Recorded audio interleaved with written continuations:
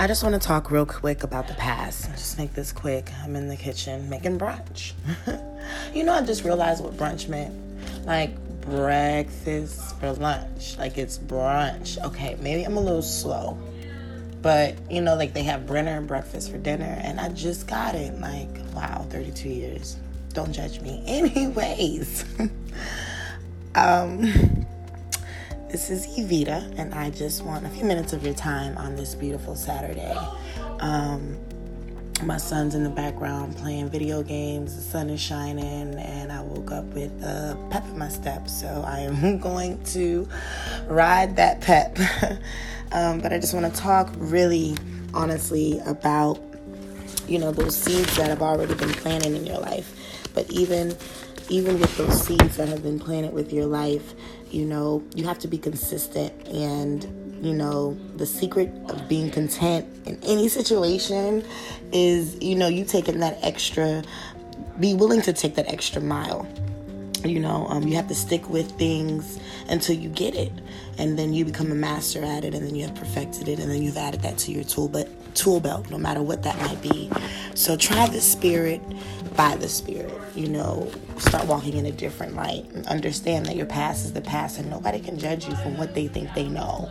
Where you are right now is how they should respect you, and that's where their growth will come, and that's where your healing will come and growth, when you do not reflect on things that have hurt you, but you thank God for them because they have molded you. I just want to read something to you in a sense where your past is redeemed, and understand that, and your presence right now where you are makes sense. Your future is already secure because your footsteps have been ordered.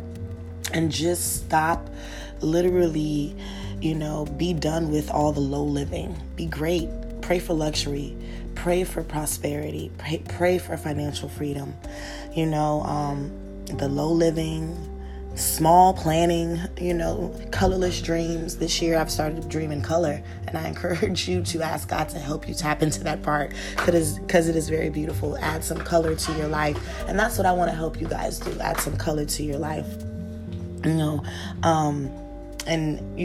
tamed visions. Don't limit God to your imagination. Mundane talking, cheap living.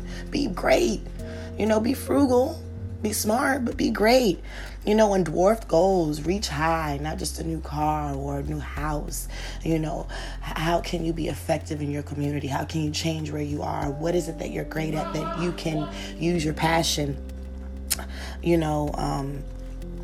Use your passion for your purpose, right where you are at home. And home is where the heart is. That's why you have to know the Spirit by the Spirit, so you can tap into that. Understand also with everything, your goal is in heaven.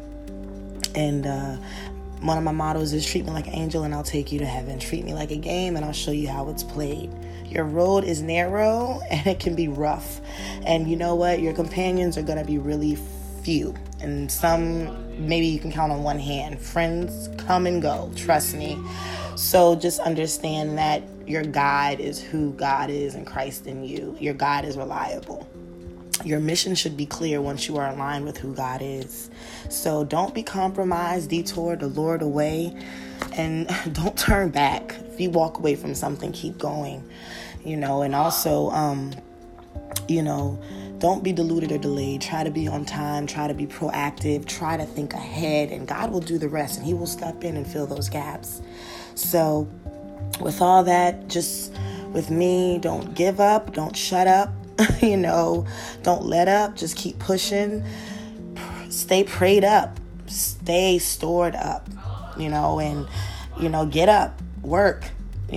Work for the cause of Christ if you can't work for anything. And anything that you do, whether it's wash the dishes, wash the spoon, clean the bathroom, give reverence to God in that, and do the best that you can. And that can be praise as well. That is showing God that you're taking pride in where you are in your home. And that's how He will bless you more, because He sees that you are taking pride in where you are in your circumstances and not letting that define you. You are a disciple of Christ, and in order for you to be discipled, you have to be disciplined. Listen to His voice.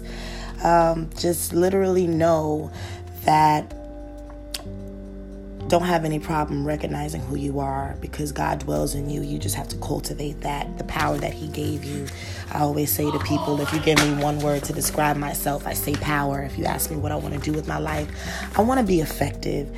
So giving it your best is having an intimate relationship with God. You have to stay close, constantly rekindling that relationship, feeding your spirit, so you can inherit not just a double portion, a quadruple portion, of his spirit and love and blessings. So let your actions speak before your feet, meaning, let your walk add up with your talk, and just stay with it until you get it.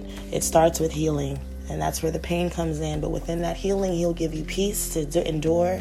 So from my heart to yours and my soul to yours, this is Evita Joy from Hurtful Souls. Love, peace, and soul. Happy Saturday.